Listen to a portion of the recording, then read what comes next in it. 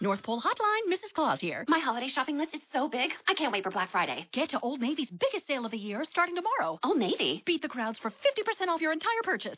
50% off? Plus, this Friday only, Old Navy's famous cozy socks are just $1 in stores. Old Navy's giving $1 for every pair sold up to $1 million to boys and girls clubs. So I can do good, look good, and get 50% off your entire purchase at Old Navy and OldNavy.com. Valid 11/21 to 11/23. Exclusions apply. See store for details. Cozy socks valid 11/23 in stores only. Limit 10. Blog Talk Radio. Good evening, everyone. Thanks for tuning in to another episode of Dr. Low Radio. I'm your host, Dr. Lauren Noel, and I'm a naturopathic doctor, which means that I'm trained both in conventional medicine as well as natural medicine. And a big difference, I would say, in what naturopathic medicine offers is that we really address the underlying causes of disease rather than just treating the symptoms. So more than just giving an herb rather than a medication. And if you want to know more about naturopathic doctors, definitely check out naturopathic.org. Thanks for tuning in to this show. Last week's show was awesome. I have to say that it was the best stats of any show I've had so far. I'm in the top 10 in the health section of Blog Talk Radio, and that's out of almost 1,000 shows. So I feel very lucky to be in the midst of such amazing, radio show hosts. I'm amazed. It's only been like 3 months that this show's been going on. So let's see here, drlaurennoel.com. It is up and running. It's a very basic site, but I got something at least out there, so check it out. The Twitter page, twitter.com/drlaurennoel, facebook.com, Dr. Low Noel. Very cool event coming up. Jenna Phillips, celebrity trainer in LA, she's going to be hosting a 30-day Skinny Jeans challenge starting next week, and I'll be blogging for her program each week for the month. So if you're interested in doing that, basically you just do some measurements and do paleo for a month and then send your measurements in at the end, and whoever wins gets a pair of skinny jeans. So check her out on Facebook, Jenna Phillips, if you want more information. Some upcoming shows. Very excited about next week's show. I will have Julia Ross on. She is the author of The Mood Cure and The Diet Cure. She was very important in my training. My background really is psychology, and so learning about how food affects the mental, emotional wellness is a big interest of mine. So check that show out. That'll be next Tuesday night. The following week, I will have Allison Seebecker, naturopathic doctor, on, and we will be discussing small intestinal bacterial overgrowth. The long name, it's a very common condition that's very underdiagnosed. It can have symptoms really similar to irritable bowel syndrome, so, constipation and diarrhea, all kinds of things, and even very vague symptoms like muscle pain and joint pain. So that will be a very important show to check out as well. The following week, T.S. Wiley, I'm so excited to have her on. I got to hang out with her a couple weeks ago at a conference, and she's hilarious. She is the author of Lights Out. We'll be talking all about sleep, the importance of sleep, and how it's associated with all different conditions if you don't get enough sleep in your life. And then the following week, I know I'm really projecting out to the future, but I'm excited about this coming show, too, is Dr. DeLapp. He's a naturopathic doctor who specializes in dermatology. We'll talk all about skin health and how naturopathic medicine can address the health of your skin. I'm sorry, that's my dog barking. She's been crazy today. Tonight's topic, in my opinion, is one of the most important topics we'll have on the show, if not the most important. And you will understand all about that, why it's so important, listening to Dr. O'Brien speak. Dr. O'Brien, I had the opportunity of hearing him at a conference a couple years ago talking about autoimmune disease. And the crowd that was at this conference were already very much into integrative medicine and thinking about, alternatives to health and everything. And just it was so well received. These doctors it blew their socks off, and it was something that, we're already in line with this way of thinking. So just a little preview of what you're in store for tonight. Dr. Thomas O'Brien is a nationally recognized speaker and workshop leader specializing in gluten sensitivity and celiac disease. He's a Sherlock Holmes for chronic disease and metabolic disorders. He's a clinician par excellence in treating chronic disease and metabolic disorders from a functional medicine perspective. He holds teaching faculty positions for the Institute for Functional Medicine and the National University of Life Sciences. He's always one of the most respected, highly appreciated speakers, and his passion is in teaching the many manifestations of gluten sensitivity and celiac disease as they occur inside and outside of the intestines, and you'll learn all about that tonight. So with that said, Dr. O'Brien, are you there? Yes, I am. Hello, Dr. Noel. Hello. Thanks so much for joining me. It's great to have you. I'm sorry my dog is barking. Oh, thank you. I appreciate the applause from your dog. That's very yeah, kind. She's a huge fan. She can't believe you're on the show, so she's just like really freaking out. Right. Thank you. So let me ask you, Dr. O'Brien, what got you into this specialty that you've chosen? Why gluten? Well, I heard a presentation by a functional neurologist named Dr. David Perlmutter. He's from Naples, Florida, in 2001. And one of the cases that he showed was an article that had just been published in the British Medical Journal of 10 patients with unrelenting migraines. Nothing had been able to help, and these patients, on average, had been out of work for 8 years. 8 years of being unable to work, and that they were on workman's comp. And if someone's on workman's comp and unable to work for 8 years, you know that they're not malingerers. They're not faking this. And somehow the thought came up for me, what about those families of those 10 people? What about the kids in those families? What's it like living in a house where dad has such a severe headache he can't work? And had they gone through their life savings, had they gone through their retirement accounts, it just impacted on me. And as Dr. Perlmutter presented the cases, every one of them had gluten sensitivity, and when the doctor took gluten out of their diet, 7 out of 10 never had a headache again after 8 years of being so riddled by headaches that they couldn't work. I ordered that paper, I read that paper, and I then ordered the references in the back and read those, and then I was on my way. Wow. And when was this? This was in 2001.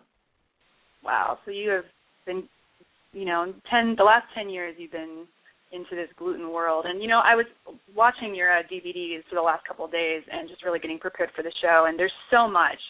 It's amazing how so many well-respected medical organizations, like the Mayo Clinic, the American Medical Association, and so many other organizations, they recognize gluten sensitivity as one of the most common lifelong disorders in the U.S. And why is it that it's so underdiagnosed? Well, there's a couple of reasons for that. The first is that traditionally our doctors have been trained that gluten sensitivity equals celiac disease. And the definition of celiac disease requires that the shags in the intestines, they're called microvilli. Your intestines are lined with shag carpeting, and they're called microvilli. And celiac disease is when the shags wear down and you've got Berber. And our doctors have been trained that if you don't have Berber, you don't have celiac disease, and so you don't have a problem. So even when the blood tests would say there's a problem with wheat here, if they did the endoscopy, which is the test that looks at the small intestine tissue, if there was not a wearing down of the shags, they said, don't worry about that blood test. It's probably wrong. It's okay to eat wheat because your shags are not worn down. What we now know is that that's the end stage of the problem. That's the last stage, not the first indicator. And it can take years before your shags wear down completely. In the meantime, other tissues in your body may be suffering. So this is in the research. Why is this not correlating to what's happening in the doctor visit? Well, that's a really good million-dollar question, and I don't have the answer for that, except that our doctors have the best of intent, and when they read the medical journals, they don't read the journal cover to cover. They may get 2 or 3 or 4 journals a month in their practice, in their busy practice, and they look through the index and they pick the articles they want to read, usually that relates to their area of specialty. So, and that's understandable. All specialists do that. So even if there's an article about gluten sensitivity or celiac disease in the dermatology journal or in the neurology journal, they may not read it because they're reading about multiple sclerosis because that neurologist specializes in MS.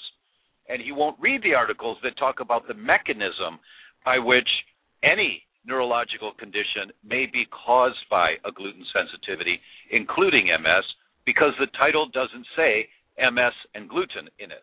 So they may not read that article. So it's not your doctor's fault. It's not their fault. They have the best of intent. They're following their heart and their knowledge base. Now, if they have exposure to this and if they choose to ignore it, then it's their fault.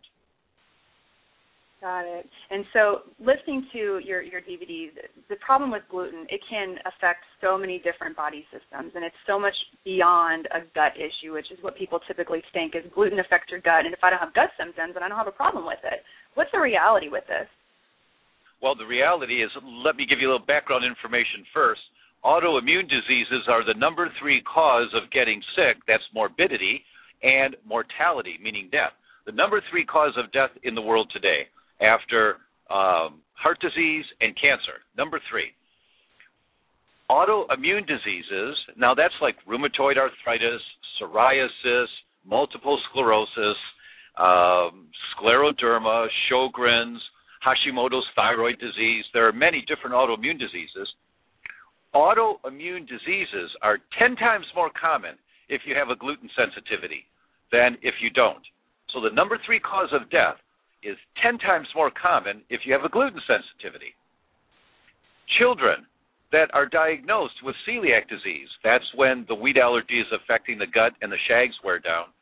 Children diagnosed with celiac disease have a 3-fold increase of long-term early death. On a gluten-free diet, they still have a 3-fold increased risk of dying early compared to children that don't have celiac disease.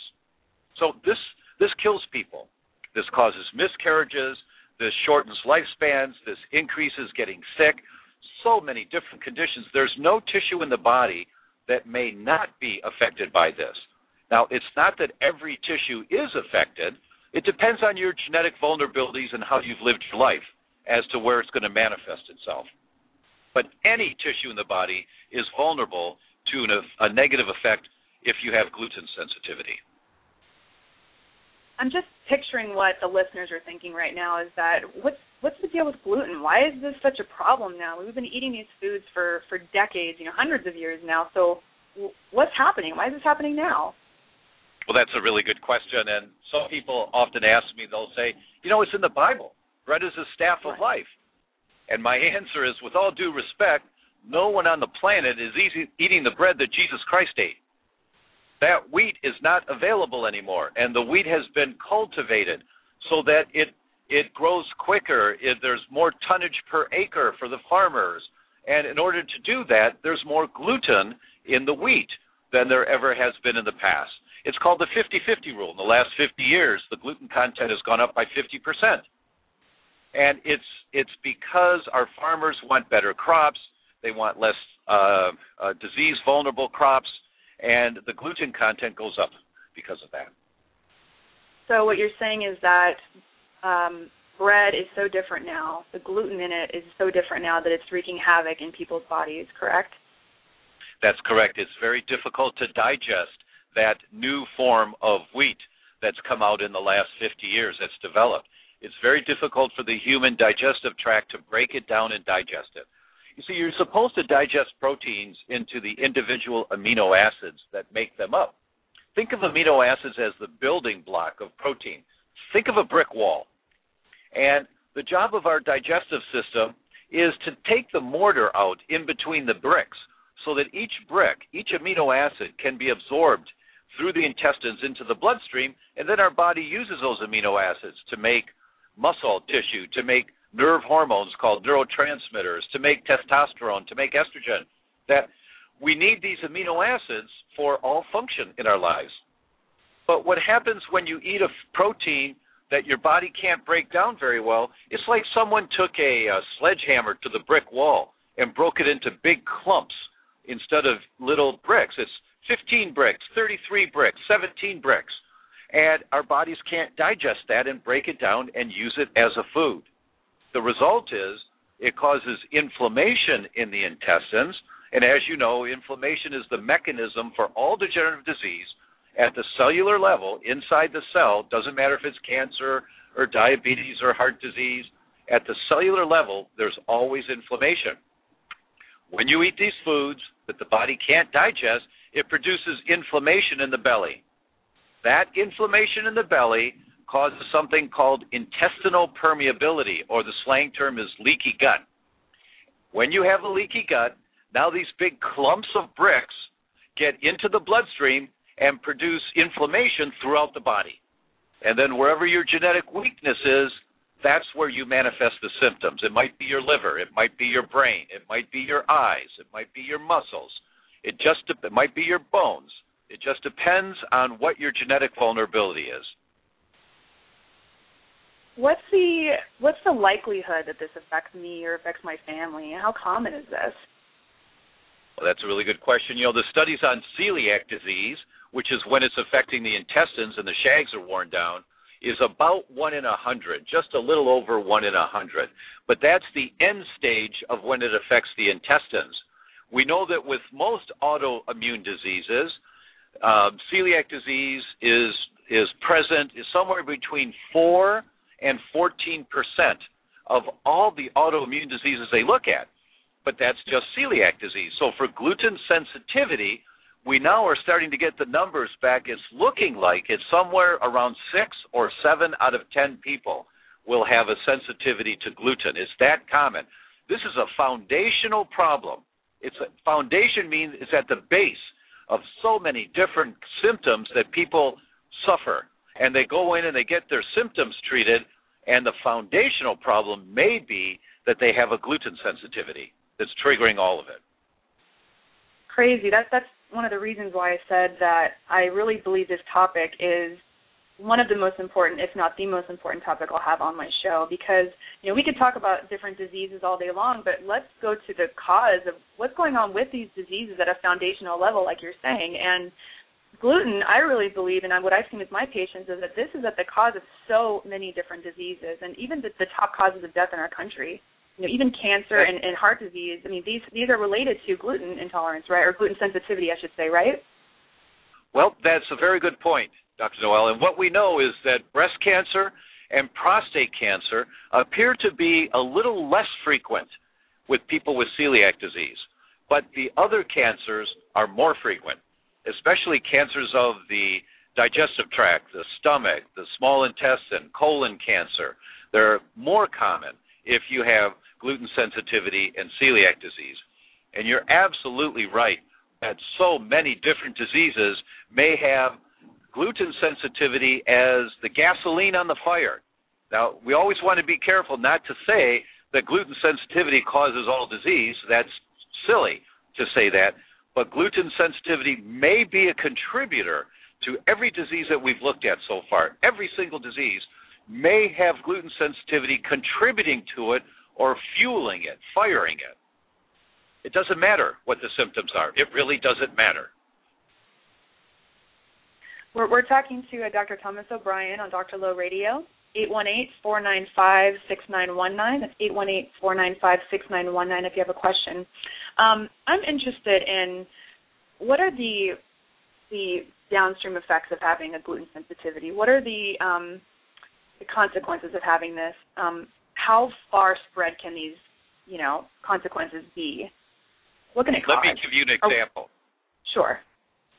This example will put in perspective. It'll take about 3 minutes, I think, to go through this. This is about my godmother. We got a call one day, and Emily's on the way to the hospital. I said, "What's wrong?" "We don't know, some type of stomach pain."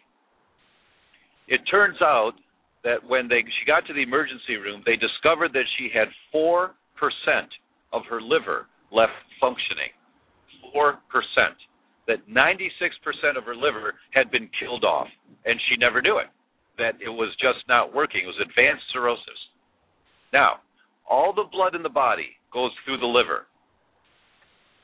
Now, this person, my godmother, had all the blood in the body going through 4% of the liver. When you have 100% of the blood in the body going through 4% of the blood vessels in the liver, and that 4% of the blood vessels are only supposed to handle 4% of the blood, but now they're having to handle 100% of the blood, what happens to the blood vessels? They burst. They swell up and burst because of the pressure. She was bleeding out. That's called internal bleeding, internal hemorrhaging. She had severe pain. They rush her to the hospital. They find out she's bleeding out. They save her life. Emergency surgery saved her life. Turns out that for her entire life, my godmother, when she'd go in for a physical, she would say, her doctor would say, "Emily, you're as healthy as a horse, but you have to stop drinking." And my Aunt Emily would say, I don't drink. And the reason the doctor would say that was because she had mildly elevated liver enzymes. And as you know, Dr. Doyle, that's very common to see in practice. You run a standard blood test, and the patient may have mildly elevated liver enzymes. No indicators of a liver problem, no symptoms, no other indicators whatsoever, just mildly elevated liver enzymes. And what most doctors do in that situation, if they can't find any other indicators of a problem, is they wait and see. Well, what are they waiting for? They're waiting for a bigger problem to show itself. And my Aunt Emily did not drink. It used to be a joke at the family weddings. I'm half Italian. This is the Italian side of the family. And, you know, the bride and groom, we toast the bride and groom, and everyone's so happy and holding up, a toast. Our Aunt Emily would hold up a glass of water with as much love and compassion and good wishes for the bride and groom as everyone else. She lifted up a glass of water, and we toast the bride and groom, and then someone would always say, Aunt Emily, what are you doing in this room? You're not drinking wine. You don't drink champagne. You're not one of us. You need to leave. And we'd all laugh, and we'd tease her a little bit. She'd never drink. She would never let alcohol touch her lips. The next year, she'd go for a physical. The doctor would say, Emily, you're as healthy as a horse, but you've got to stop drinking. She would say, what's the matter with you? I told you last year. I don't drink. And that's how she talked to her doctor. She was 84 years old. The doctor would laugh a little bit and then go on to some other topic because he didn't know what to do with mildly elevated liver enzymes. He didn't have any answers for that. Well, when you have liver enzymes are a measure of dead liver cells. And there's a normal amount of dead liver cells. We lose some cells every day. We make some cells every day. There's a normal amount of enzyme activity in the liver. That's okay, perfectly normal. My Aunt Emily had mildly elevated liver enzymes. What does that mean? It means she's losing more cells than she's making.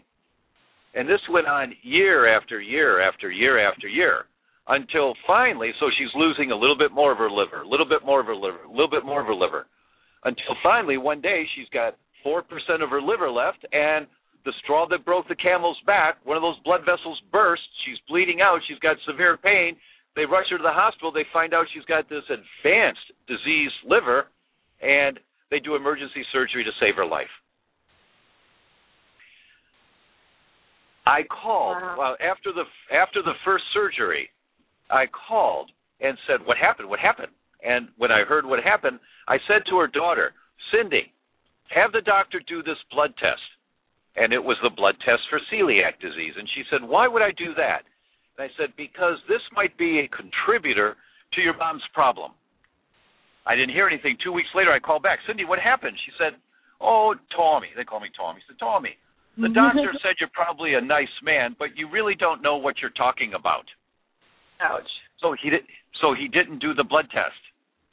Now, I would have liked to have said something to that doctor. You bet. You bet.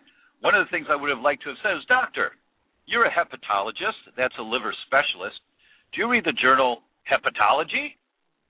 Did you happen to read in November of 2007 the article from Mayo Clinic that's entitled The Liver in Celiac Disease, where they say mildly elevated liver enzymes may be the only indicator of celiac disease? Did you read that article, doctor?"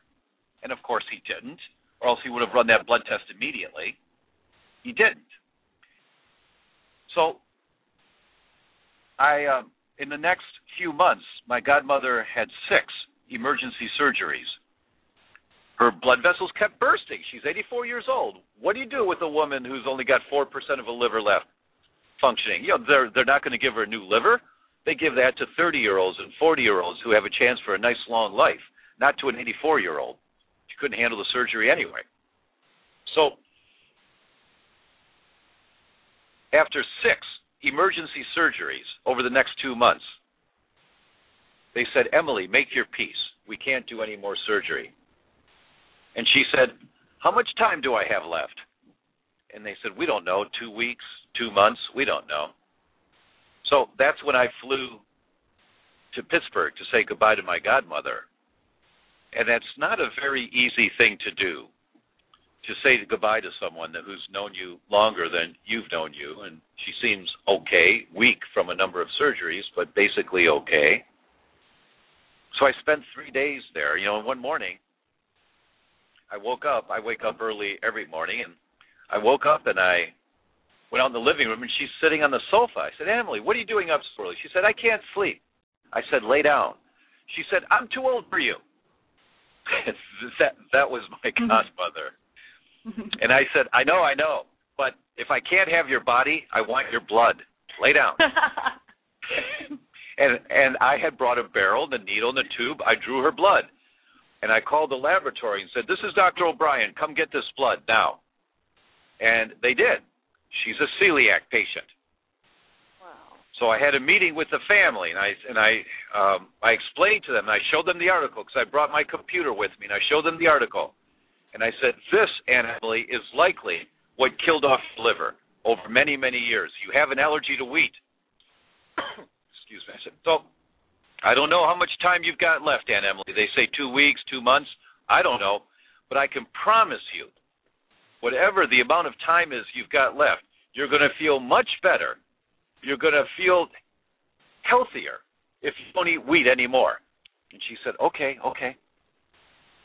She didn't live 2 weeks. She didn't live 2 months. She lived a year and a half. A year and a half on no medication whatsoever. None. Because we put the fire out. There was no more fire. And she was quite weak from 6 surgeries. But she lived a year and a half, and every day the family was over there. Every single day the family was there. We have a large family in Pittsburgh, and I'd call because I'm on the road traveling. Hi, Aunt Emily. She said, Tommy, where are you? I'm in Seattle. I said, oh, he's in Seattle. And I hear in the background, hey, hello, go fishing. There was always people over there with her. For a year and a half, every day, she was part of the family. They just included her in everything, laughing and joking and crying and all the arguments and whatever was going on in a vivacious Italian family. They called me, and they said, any day now, Tommy, any day. And I immediately flew to Pittsburgh.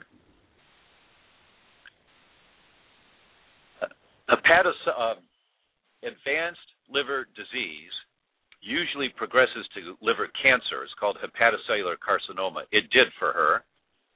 Hepatocellular carcinoma usually progresses to brain cancer. It did for her. But she didn't have any pain until the last few days. But she was down to 65 pounds because the cancer kept eating away at her. 65 pounds. So I went to say goodbye, and I sat at the side of her bed, and I was crying. I was literally crying. Looked in her eyes. I had my head in her lap. She's stroking my hair, and I lift my head up, and we look in each other's eyes, and she looked at me, and she said, thank you, Tommy. Thank you. Wow. And then she looked me in the eye, and she got this fire in her eye, and she said, you tell him, Tommy. You tell him. And I said, I will, Aunt Emily. I'll tell him. And that's why I'm on your show.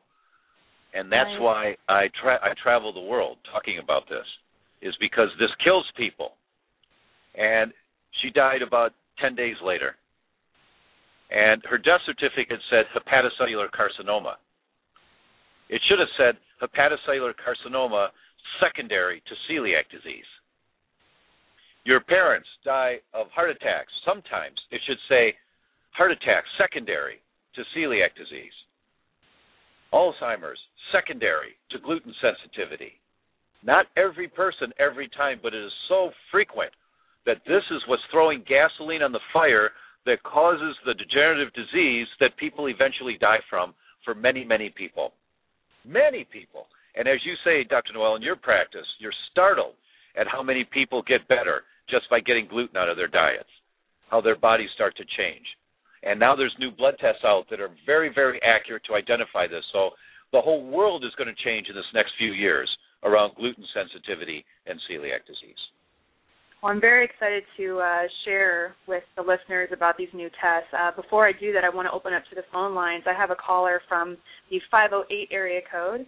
So I'll go ahead and bring the caller on. Caller, are you there? Let's see here. Caller from the 508, are you there? I'm here. Great. What's your name? Where are you calling from? Yeah. Lisa, I'm calling from Massachusetts. Hi, Lisa. Hi, Lisa. What's your question? Hi there.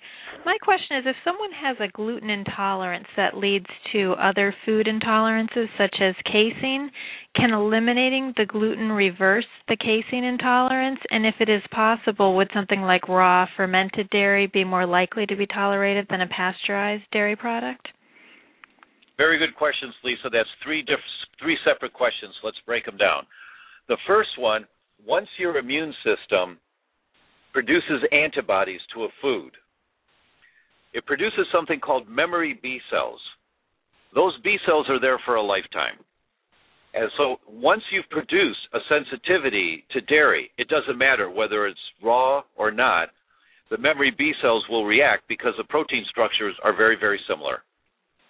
So if a child is raised on raw milk, and I'm not advocating that. Some do that, and make your own judgment call about it, so I'm not advocating that here on the show.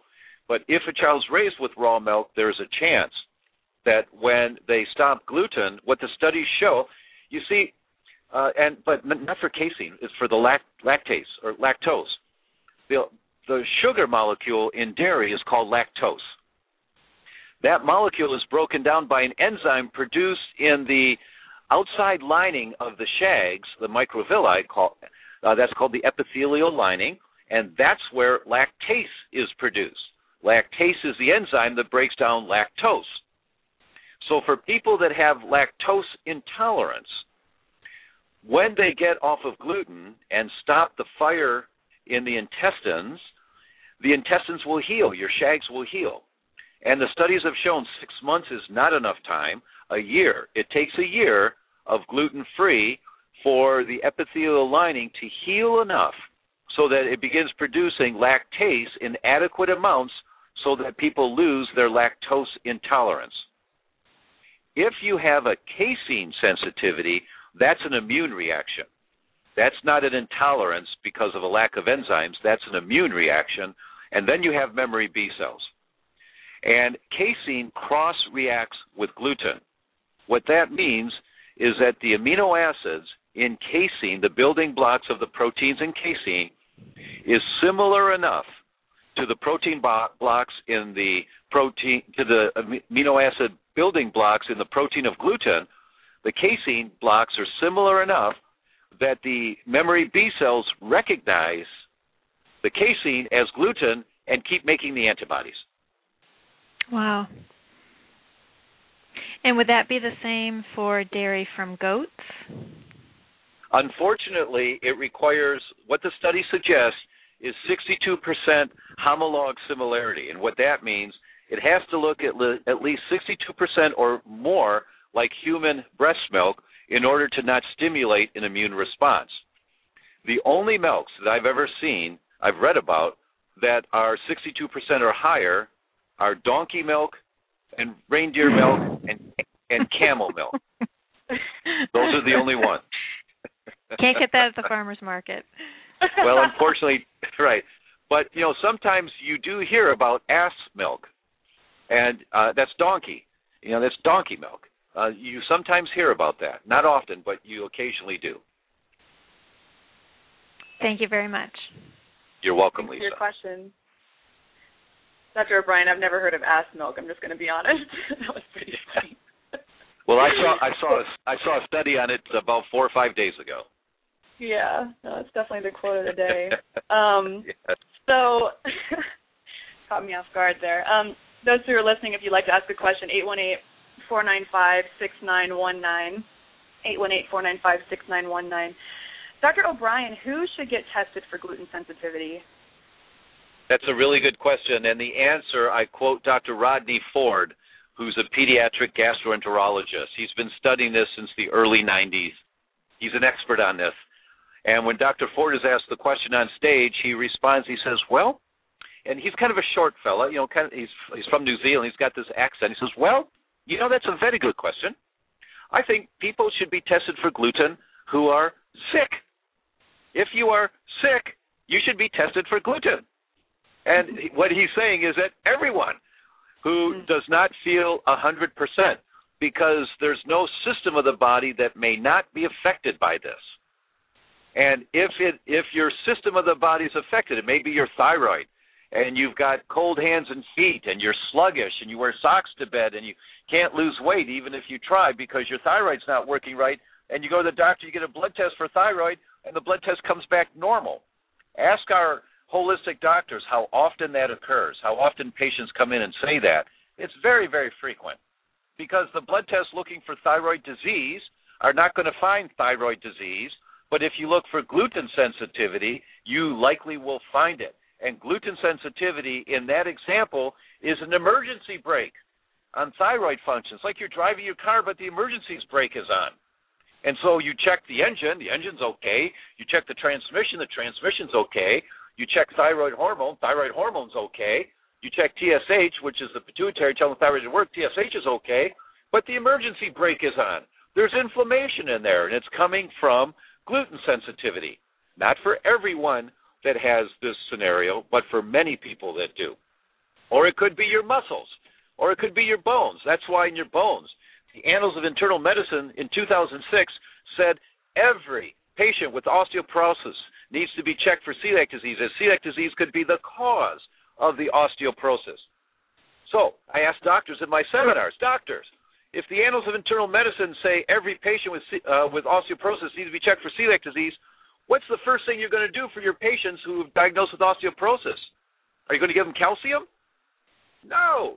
You check them first for gluten sensitivity to see if that's the mechanism that's causing the vitamin D or the calcium deficiency. Of course, you give them the nutrients to help build bone, but if this mechanism is in there, if they're on fire, it's not going to work.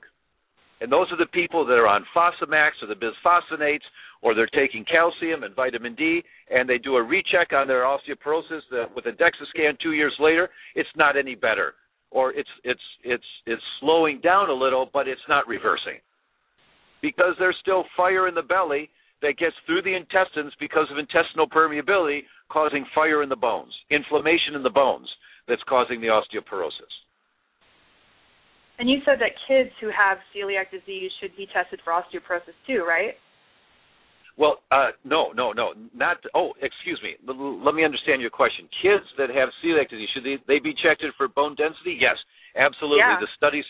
The studies say that at least 50 to 70% of these children with gluten sensitivity have osteopenia, which is weakened bones, or full-blown osteoporosis already.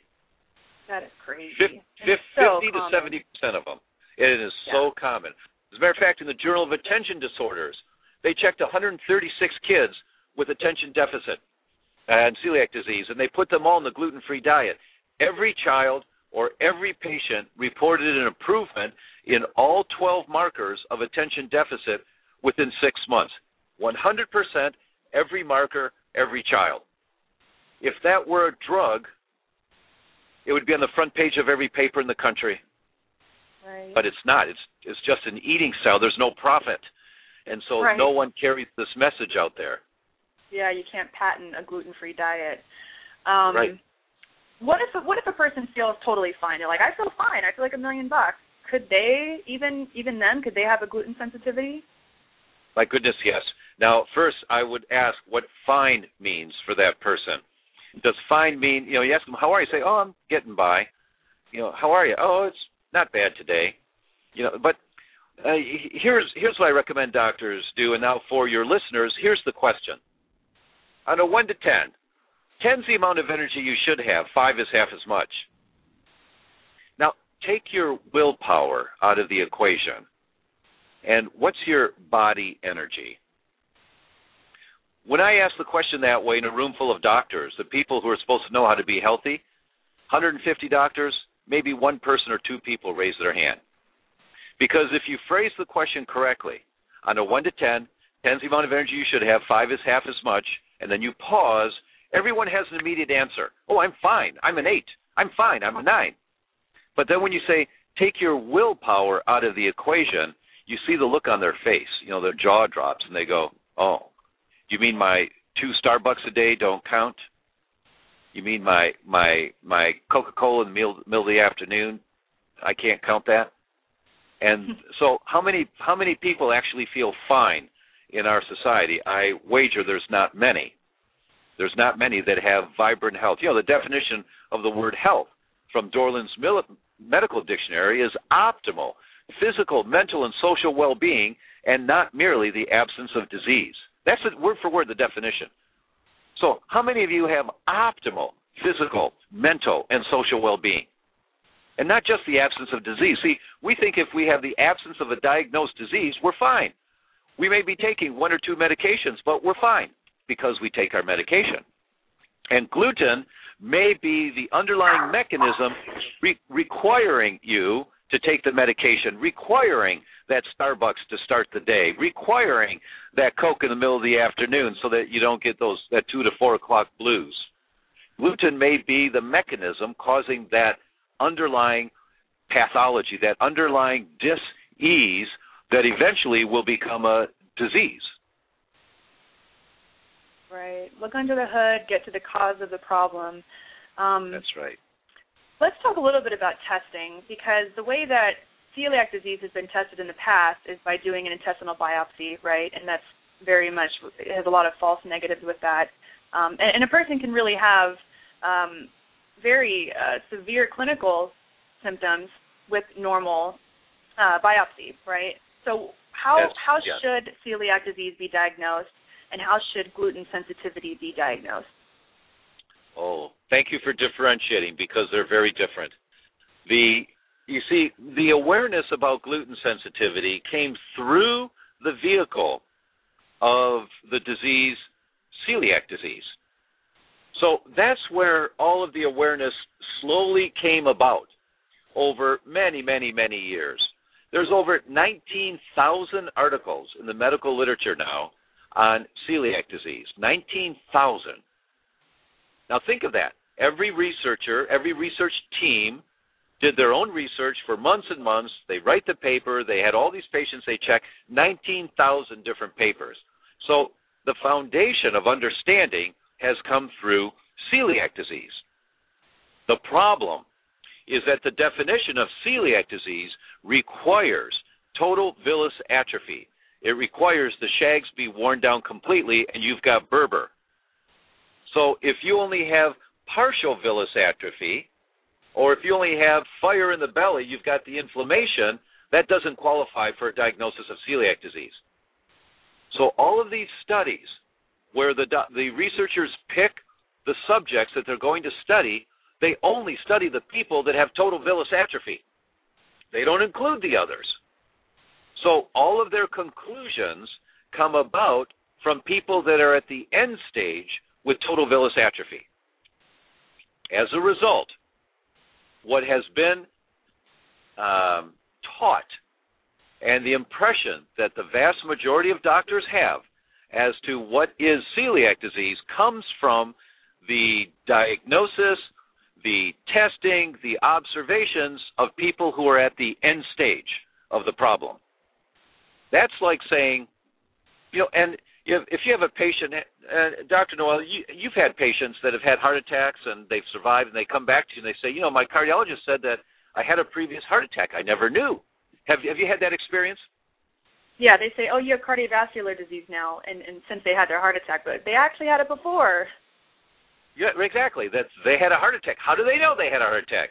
Because the EEG or the ultrasound shows dead heart tissue. So they previously had a heart attack, they survived, that they just didn't know about, and there's dead heart tissue that's there, like my godmother with dead liver tissue. So what if the cardiologist got together and said, the diagnosis of cardiovascular disease requires evidence of dead heart tissue, so that if you don't have dead heart tissue, you don't have cardiovascular disease? Well, that's utter nonsense. I mean, people laugh and say, what a silly thing to say. That's nonsense. Yeah. That's the state of the art with celiac disease. If you don't have total villus atrophy, you don't have celiac disease. And the standard tests that are done are based on identifying total villus atrophy celiac disease. And the people they check to confirm that these tests really work are people that have celiac disease. So the tests, the common tests that are done, which is endomycium, transglutaminase, and gliadin or deamidated gliadin, those tests are very sensitive and very accurate. They're right on the money. And there are many papers that show they are right on the money. But what are they on the money for? They're right on the money for total villus atrophy celiac disease.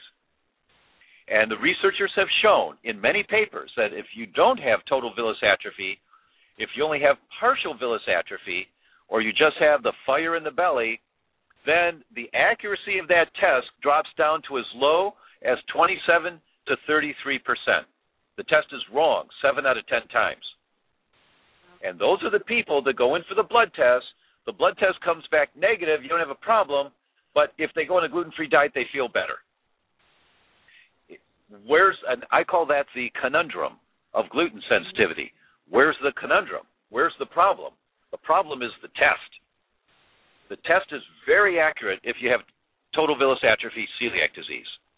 But if you don't, it's not accurate. Just recently, new tests have come out from Cyrex Labs, C-Y-R-E-X, CyrexLabs.com, where they're not looking just for the indicators of total villus atrophy celiac disease. They do look for that very accurately, and they'll find it, but they also look for the earlier indicators. They look for many different peptides of gluten, not just gliadin. They look for the top 10 different peptides. Remember I talked about the brick wall. And what in celiac disease, what they've looked at for many, many years is a 33-brick peptide called gliadin, alpha-gliadin. That's the only one they look for. But the papers have been coming out since 1992 that show there are many different clumps of bricks when the brick wall falls apart. There are many. There are over 60 that have been shown to affect the immune system, and there are over 100 that have been identified. My question, why are we testing only one? And the answer is, we're not anymore. Now, we have a laboratory that's doing the top 10 peptides of gluten. And the positives are coming back much more frequently, as they should, for people that have gluten sensitivity. It's just excellent to see what's happening. And the laboratory is doing something called QC2, quality control double, meaning they do every test twice to make sure that there's no errors in doing the test at no extra charge, because they know that these are brand new tests and many in the medical establishment are not familiar with the test, so there's always apprehension to begin with, as there should be. So they've got QC2, and these tests are coming back highly sensitive, highly specific for gluten sensitivity and for celiac disease. What you're saying is that Cyrex Labs, they have this this way of testing where a patient can collect their saliva, right? And it's testing before the effects of, like, before, full-blown celiac disease sets in. They can see, do I have celiac even before these things happen, right? And then also with gluten sensitivity, they can detect that as well through these new testings, because most other labs test just one type of gliadin as opposed to all the different types, like you're saying. Well, that's very. I need to clarify a little bit of what you just summarized. It's a very good summary, and I need to clarify it. The saliva test only looks at transglutaminase and deamidated gliadins and total secretory IgA. It's a much more sensitive marker of early celiac disease. Okay. But it's only looking at one peptide, the 33-brick peptide, because that's all they can do in the saliva. The blood test is much more comprehensive, and it looks at 10 different peptides of gluten, plus transglutaminase. So the saliva, we have five different immune systems in the body, very different. The earliest immune response to a bad food coming in is called the mucosal immune system, mucosal-associated lymphoid tissue, MALT, and that's saliva. And that's also down in the bowels. That's in the intestines. So the saliva is the earliest indicator of a problem, but it's only looking at one peptide. So, and the numbers tell us that 50% of them are identified in that peptide, but that means that 50% are not, and it's one of the other peptides. So the saliva is a good screen in general. It's a good screen. It's not expensive. It's good to do with kids or with someone who doesn't want to do a blood draw for some reason. You can do the saliva screen. But If the saliva screen comes back, if it comes back positive, you're good to go. Apply your therapies. If it comes back negative, you still have to do the blood test because the saliva test is not comprehensive enough. It's more sensitive to identify the main peptide, alpha-gliadin. It's much more sensitive, and it identifies the earlier indicators before the shags wear down, but it doesn't identify all the peptides. So if it comes back negative, you still have to do the blood test. Got it. I love it. I love that this test is available. And just for the naturopathic doctors out there who are still running the lactulose mannitol test, because I know that my listeners are very much like the public, as well as some doctors who tune in as well. So I just want to get your perspective on that test, the lactulose mannitol test for permeability of the gut. Yeah. Yes, thank you. Testing for intestinal permeability is very important, very, very important. And the test that's been done for 30 years is lactulose mannitol. It's a couple of sugars. The papers have been coming out in the last 4 or 5 years that have said it's a really good test to look for sugar absorption, but it's not a good test to look for what's referred to as antigenic intestinal permeability, meaning stimulating the immune system. It's not a good test. It can be completely wrong much of the time. And the more accurate testing is to look for antibodies that are attacking the intestinal tissue. That's called zonulin and actomyosin network. And when you have antibodies attacking the intestinal tissue, you're chewing up the intestines, which is the mechanism of intestinal permeability. Cyrex Labs is doing that test also, which looks at antibodies to zonulin, antibodies to actomyosin, and antibodies to lipopolysaccharides. Lipopolysaccharides are remnants of bacteria in the gut. Your discussion next week on small intestinal bacterial overgrowth, here's the test to look for the damage from small intestinal bacterial overgrowth, will be this blood test looking for intestinal permeability. Awesome. So excited to start running that test. Yes, me too. Actually, I have been running it now. By the way, for your listeners, we recommend you talk to your doctors about these tests and get your doctors to register with Cyrex Labs to do the test. They are excellent tests. They're not expensive. They're going to make a world of difference in their practices for patients they never would have thought possible. And for your listeners, if your doctor won't do the test, you need to find a doctor who will. Cyrex Labs will have a list of doctors who are their customers. You also can go to my website, www.thedoctor.com, thedoctor.com. I highly, highly recommend any doctors who are listening, any healthcare practitioner, really, if you're a nutritionist or, an acupuncturist or a doctor, I really recommend to purchase Dr. O'Brien's DVDs because they have been major brain candy for me the last couple of days, and I've learned a ton. I feel like I'm going to be able to offer much better care to my patients now than I did before, which I felt like I was already doing a pretty good job. So definitely worth the purchase, and it will add a lot to your practice. I want to take a couple Facebook questions. One question is from Jackie, and she wants to know, can gluten disrupt my hormones? Absolutely. No question about it, both androgens and estrogens. Oh, awesome. Okay, and then another question from Lilu. She wants to know, is there a way to get around eating gluten? Is there something that we can take to eliminate the effects? Because gluten-free pizza tastes rank. Well, you have to find a new source for your gluten-free pizza. There are some really good ones out there. Some of them taste like cardboard. You're absolutely right. Some taste like cardboard, but some of them are really good.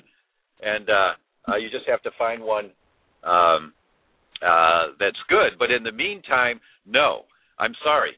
You cannot be a little pregnant.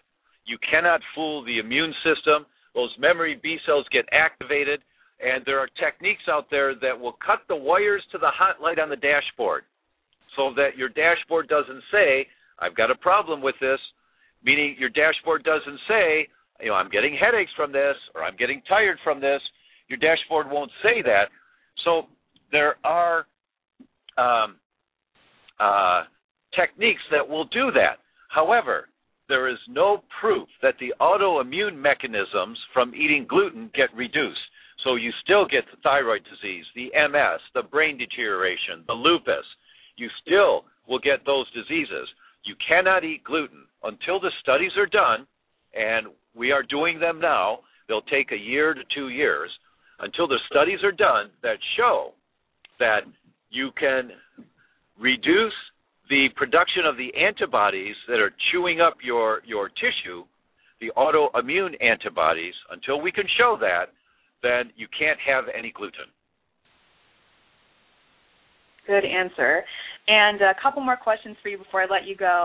I could have you here for 3 hours because I have a million questions, but I know for the sake of time, I want to mention a common thing that patients say is, Doc, I'm completely gluten-free. Why don't I feel like $1 million? What's your answer to that?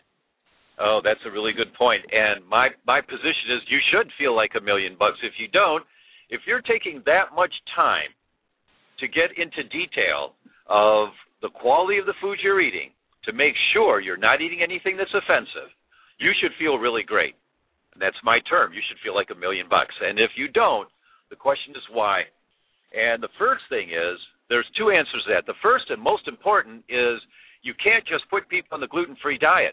You have to put them on a gluten-free diet, and then you have to heal the damage that's been there, that's been produced. That's why children on a gluten-free diet diagnosed with celiac disease as a child have a 3-fold increased long-term mortality because no one's addressing the tissue damage that's accrued there. You've got to address the tissue damage. Let me repeat that. You've got to address the tissue damage. I'm sorry, I don't think I said that clearly. You've got to address tissue damage. Do you get it, docs? Do you get it, listener?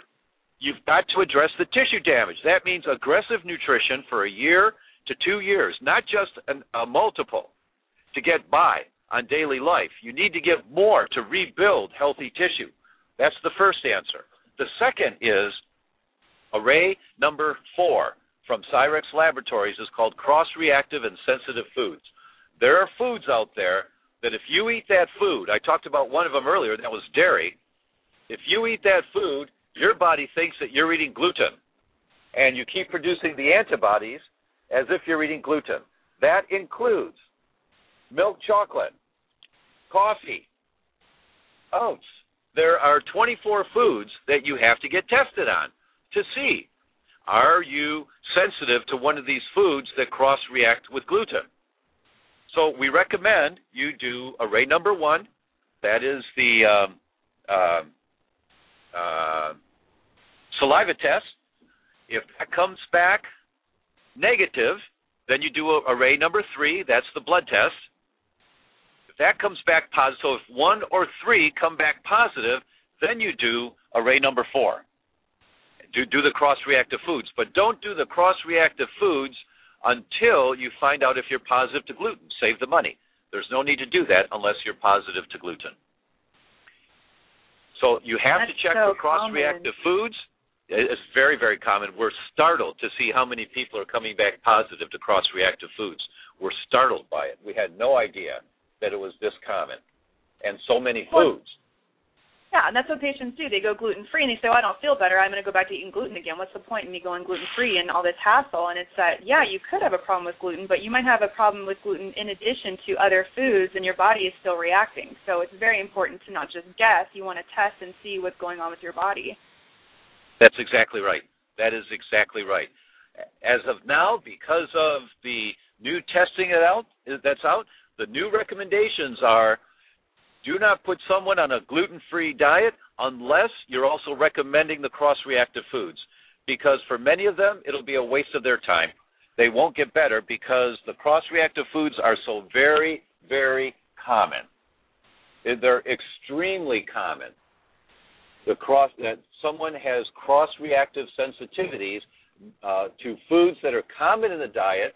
Those foods are good for you in general, but not if you are sensitive to that food. If you're sensitive to that food, you get all of this. You have the potential of getting all of the same damage as if you're continuing to eat gluten. Got it. Wow, this hour flew by. I'm amazed at how fast this went. Dr. O'Brien, what else would you like to leave with our listeners today? Two things. One, for the healthcare practitioners out there, if they go to my website, www.thedoctor.com, there is a 7-hour DVD. It's professionally videoed of me doing the all-day seminar for healthcare practitioners. Doctors purchase that DVD, and if they take the test afterwards to demonstrate that they've watched the DVD, they got the information and passed the test, I list them on my website as a gluten coach with the caveat that says, I can't guarantee these docs are going to help you. I'm not responsible for what they do, but I can tell you they passed the test, they've heard the information, they've got the big picture. So, and there's no charge to the docs for this. There will never be a back-end charge. We just set up this stage of the website so that patients can find somebody who knows about this, comprehensively knows about this.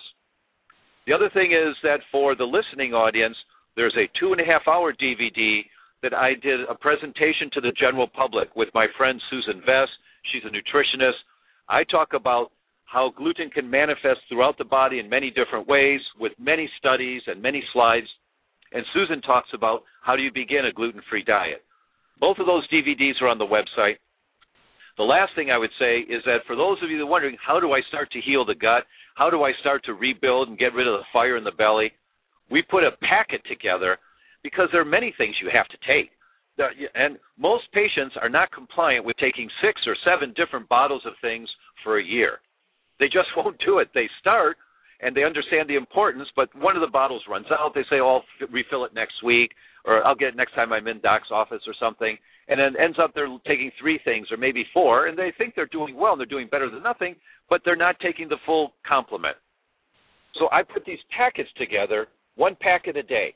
That's all you take. And everybody can take 1 packet. You throw it in your pocket, you throw it in your purse, throw a handful of them in the glove box of the car, so that wherever you are, you take 1 packet a day.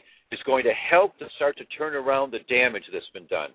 There are many, many nutrients in those 6 pills that are in there.